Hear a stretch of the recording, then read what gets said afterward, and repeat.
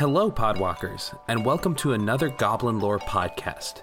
This episode is going to be the first of two in a series where we talk to Morgan Wentworth and Bibliivore Orc about books in Magic the Gathering. This is another classic interview podcast for us where we had so much great information from our guests, so many great stories and things to think about that we just couldn't fit it all into one podcast. So we decided that we're going to give you another 2 podcast episode so that you can spread out the discussion without getting the daunting time of an hour-long episode on your plate. You'll note that there's a little bit of thumping and clicking going on during this podcast. That's actually due to Hobbs's dog Watson, who is sitting in the dining room with us as we recorded. You'll have to forgive us for his collar clinking. Thanks, Quality Control Watson.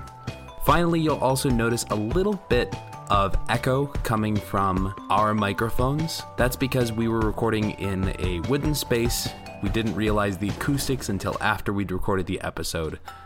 So next time that we do a larger group live session, we'll have that figured out. With all that out of the way, let's get to the show.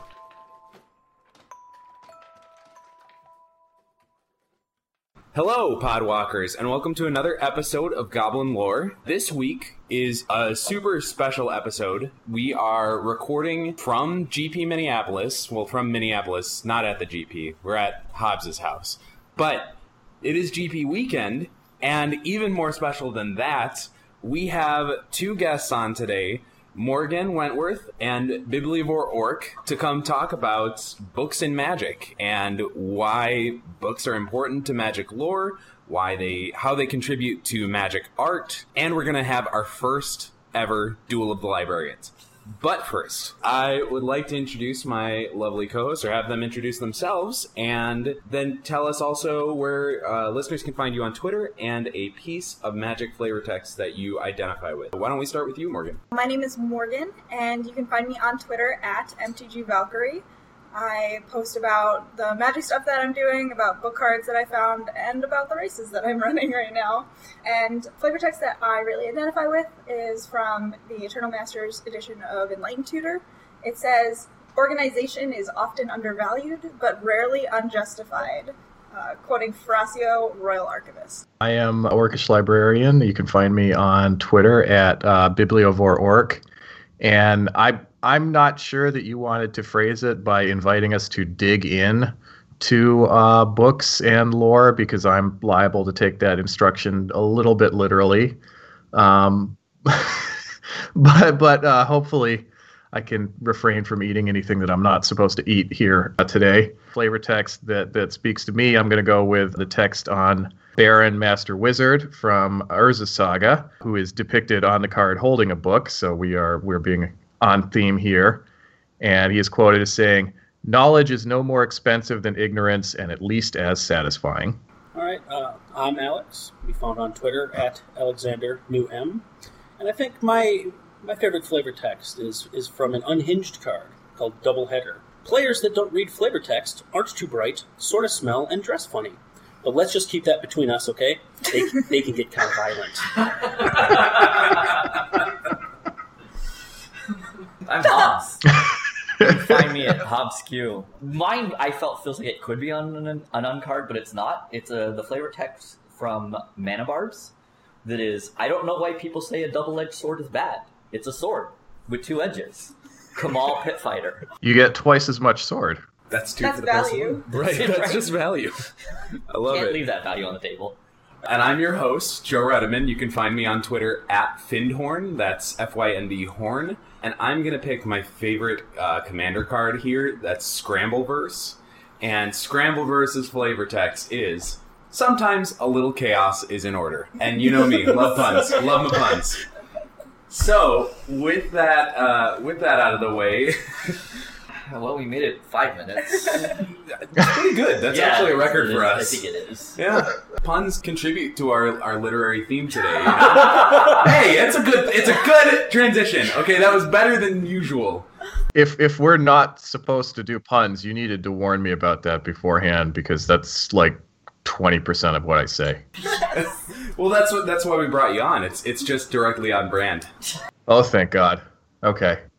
We're gonna talk about books today. We're gonna talk about literature in Magic, not only in the game itself, but also in the world of Magic. So talking about books in world, and why don't we start with the cards, though? I mean, that's where most of us, at least, start with the cards and start with seeing it as a tangible thing. So what function does a book serve in the game? The thing about the significance of books in Magic is it actually starts with the rules of the game.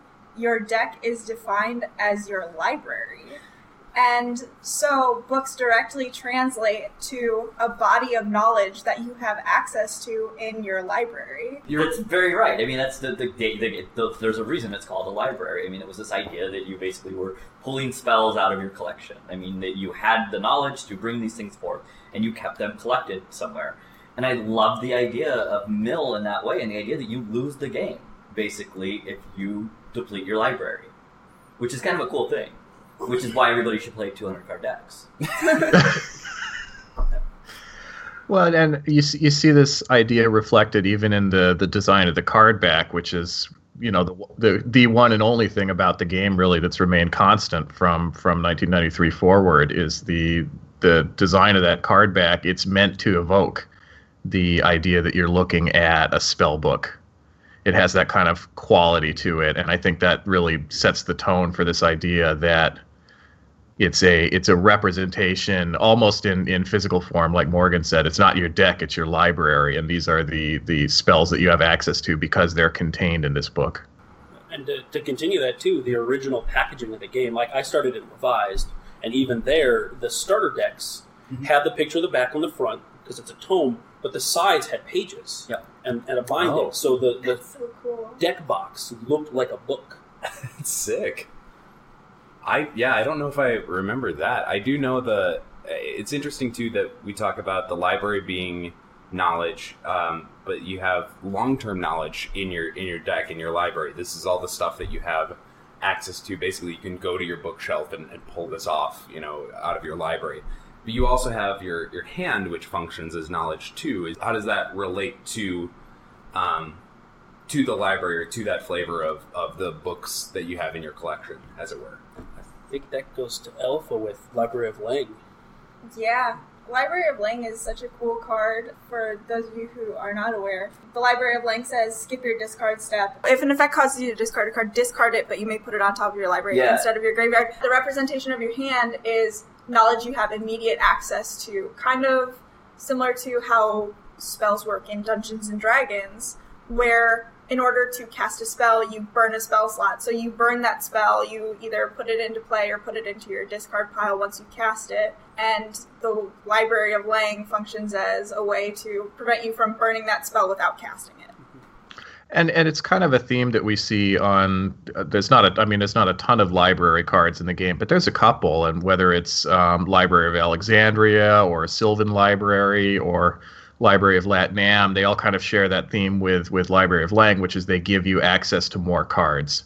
They give you the opportunity to know more than you would know otherwise, or as it translates into the game mechanics, to cast more spells than you would be able to cast otherwise. Not to dwell too long on a single card, but I love the flavor of Library of Lang, where someone might make you forget it right now, but because you have this library, you can go back and reclaim that knowledge. I mean, what's interesting is that, you know, even when they chose to give us the one set where we kind of had a real world Arabian Nights, we kind of had this real world setting. We end up with, they chose to do Library of Alexandria as a card, like represent that within Magic, because, you know, that's one of the wonders of the world. And in Magic, when they were still doing weird stuff like having flavor text by Einstein, they let us have this library that, like you said, lets you draw more cards. But you have to have exactly 7 in your hand, which just makes it so fascinating. Well, and then there's another card which I wanted to talk about actually, which is almost the direct opposite of Library of Alexandria, which is a card in Tempest called Fool's Tome, which is an artifact that lets you draw a card, but only if you have no cards in your hand. as opposed to Library of Alexandria, which lets you draw a card, but only if you already have 7 cards in your hand.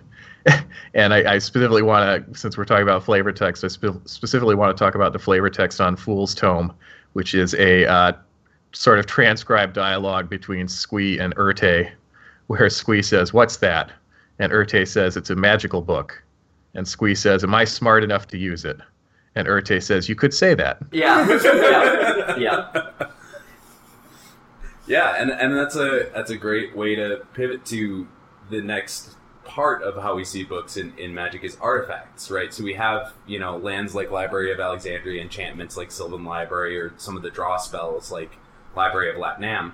But you have artifacts like the tomes, the JMD tome, Jalem tome, MSE tome, Thrawn tome, all of these.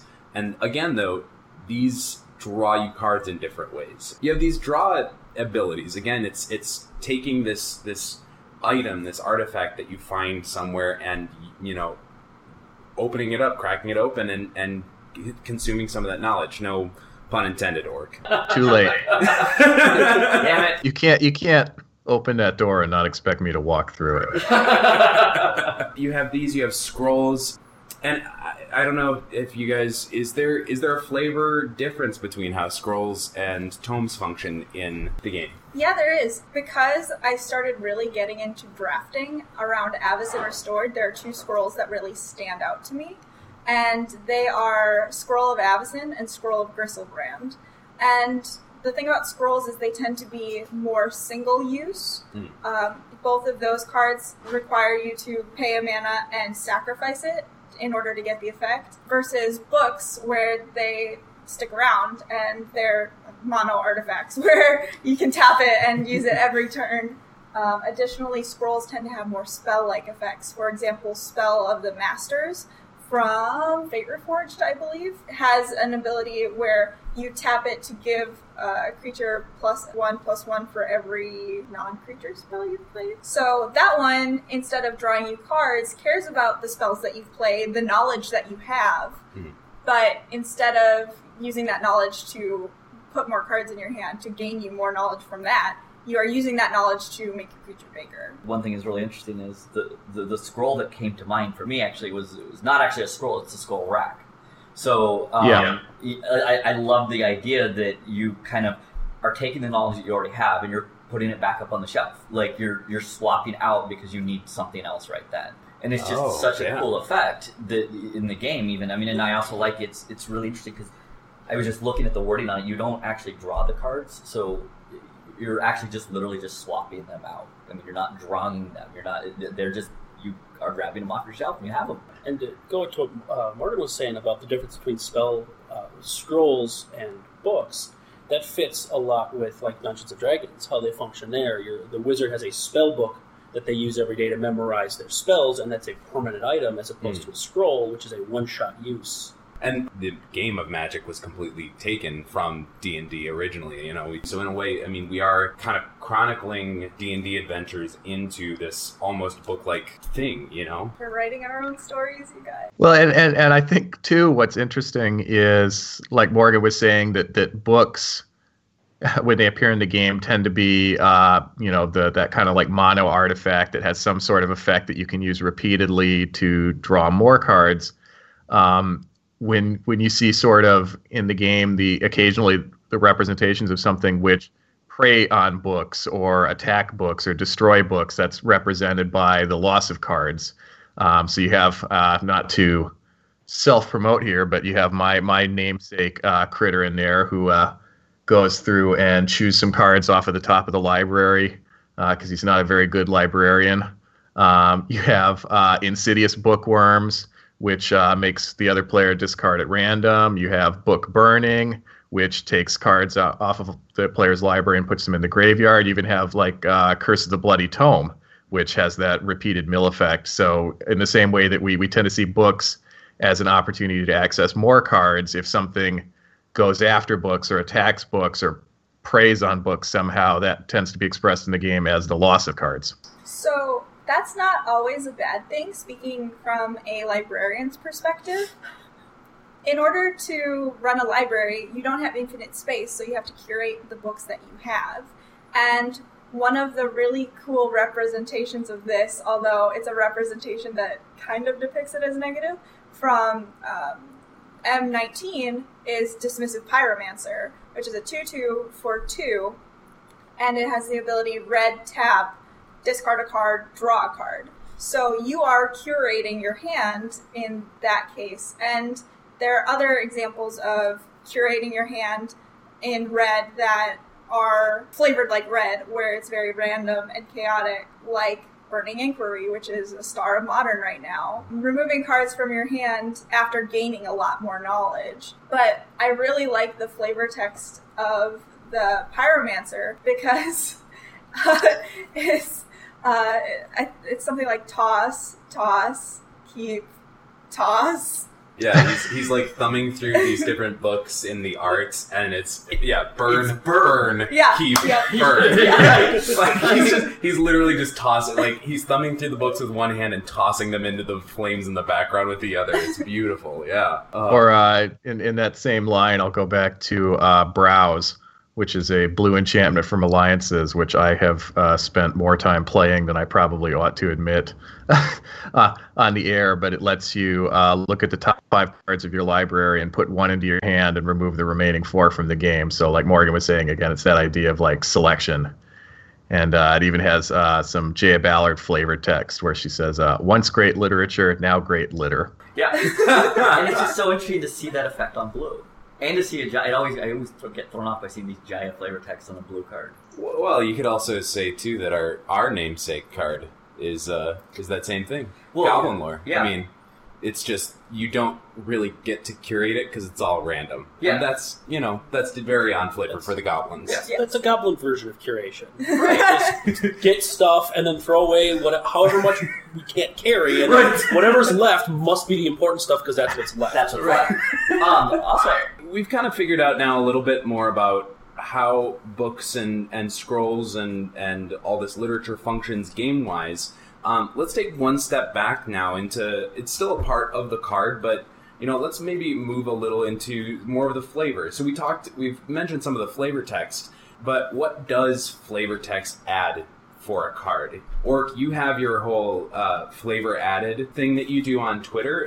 Can you explain a little bit about that and why? What about adding flavor text to a card that doesn't have it is important to you? Oh, sure.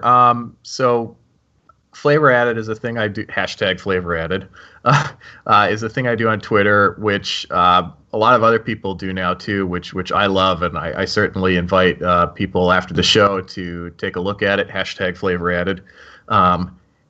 And if it's something that you find interesting, it's not like this is a licensed activity. Anybody can do it. And really what it is just looking through Scryfall, looking through Gatherer, or whatever your search engine of choice is for this sort of thing, and finding cards that don't already have flavor text on them, and just using it as kind of a world-building exercise and a creative writing exercise to try to sit down and think, well, if we were going to put flavor text on that card, what might it be like? And the thing I like so much about flavor text is that, the name is very accurate. What it is it's giving a little extra something to the card. It kind of situates it in this fantasy world. It kind of situates it in this alternate reality with these characters and these storylines, and it can bring emotion into the card. It can bring context into the card. It can bring narrative significance into the card. It can bring humor into the card. It's really an opportunity to tell a story in a very small space. And when it's done well, and Sam, who does Ristic Studies on YouTube, has a whole video on flavor text, which if people haven't watched, I encourage them to go and watch because it's really well done. And it really kind of gets to the heart of the function that flavor text provides, where it's adding something to the card, it's bringing a little extra, it's situating it in a larger context, and in a way that doesn't have to matter for game purposes. And it's a really cool opportunity to just explore that world a little bit more. And it's something that I really enjoy doing, and it's just a lot of fun, and I certainly encourage other people, if they enjoy it, to do it too. One of the things with flavor text sets in Magic is Magic Design has kind of acknowledged the role of flavor text to tell a story in Unstable. And this is where I get to brag about the piece of art that I own, Novellamental, which is a book that is flying, and it's a gorgeous piece of art. I'm getting it framed now. I'm so excited to see it. Oh my god, I did not know that you had that. Yeah, that is amazing. Yeah. So that's the first piece of like colored Magic art that I own. And there are 4 different versions of Novellamental, and the gag with the 4 different versions is everything about it is the same. The art, the name, the rules text. The flavor text is different. Over the span of 4 cards, it tells the story of a locket that gives its user wings.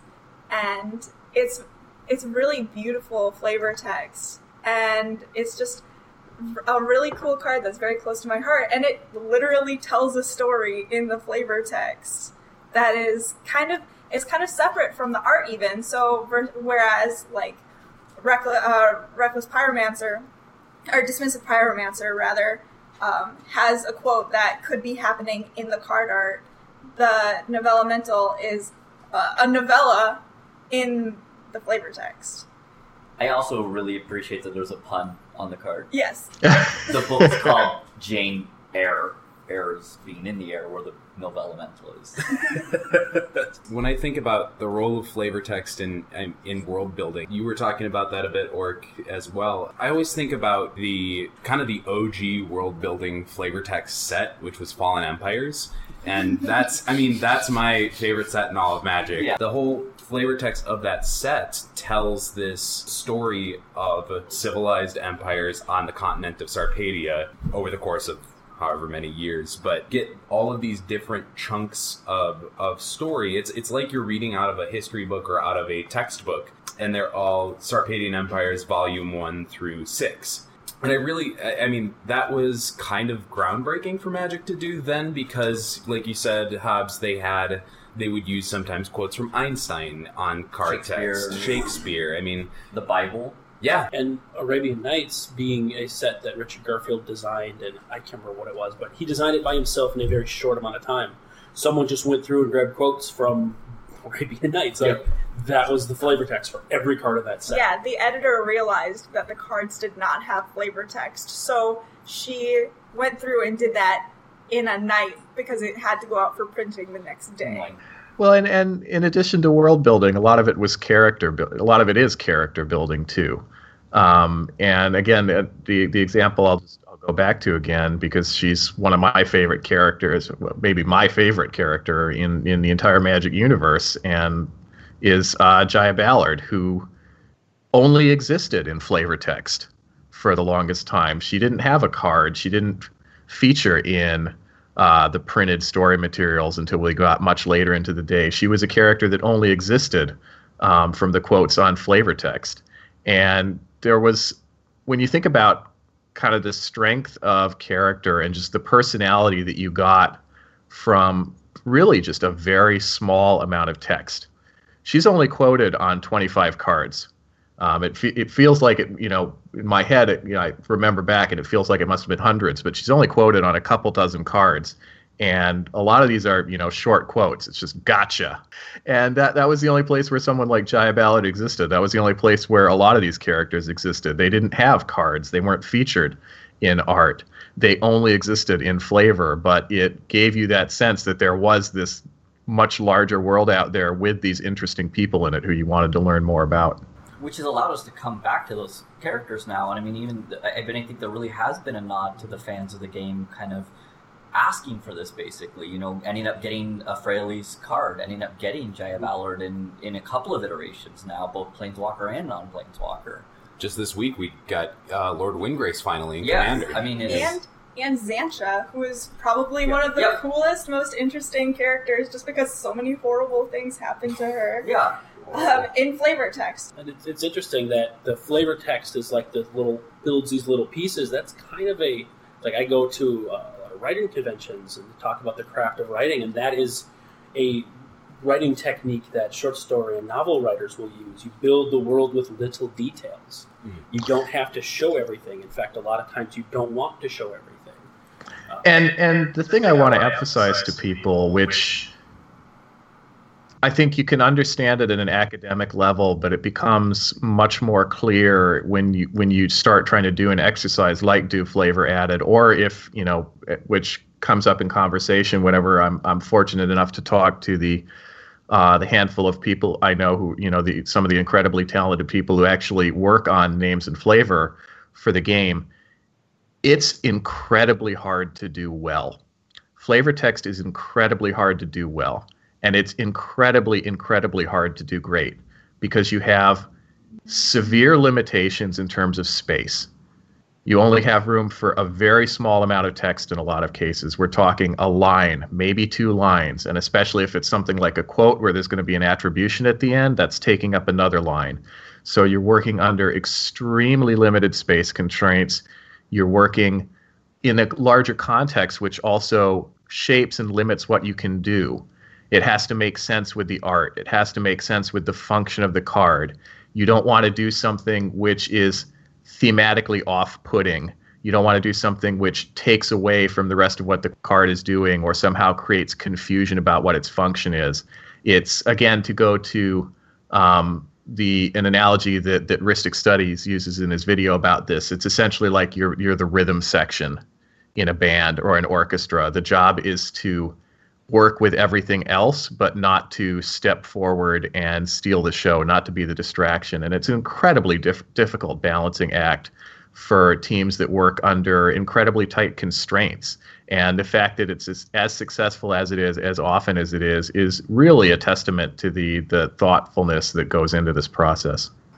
One of my favorite examples of the space constraint being used in order to increase the flavor of the set is in Shadows over Innistrad.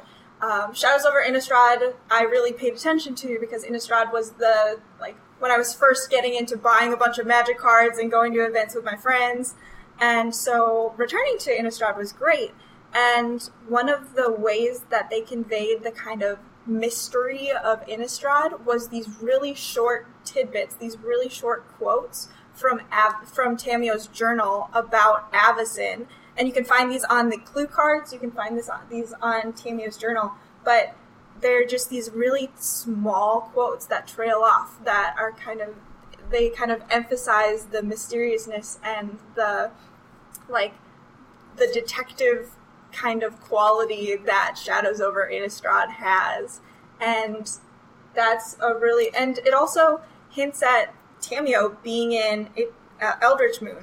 Tamiyo didn't show up in Shadows over Innistrad, but she was there with the journal and the quotes from the journal, and we finally see her in Eldritch Moon. And didn't we also have the Spanish card, or some of the foreign language cards actually had different entries from her journal on the Tamiyo's journal? I don't remember that, but I think there was numbers that were the numbers were different and stuff.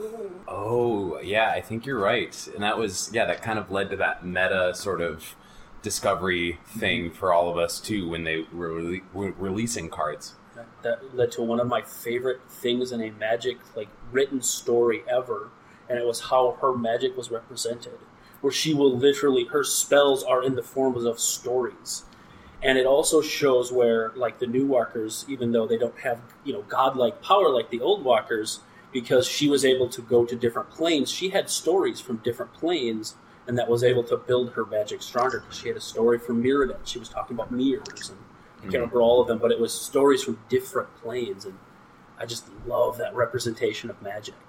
Which interestingly is actually something of a rarity in the narrative in the game. We don't actually see a lot of characters in the game who their magic is depicted as coming from a scroll or a spell book. It's for all that features into the mechanics of the game, it's not something that we actually see that much in terms of some of the major characters in the storyline. It's rarer than you might think it would be. That kind of moves us to our next point, sort of the meta lore part of it. We do have representation of Tamiyo using stories as magic.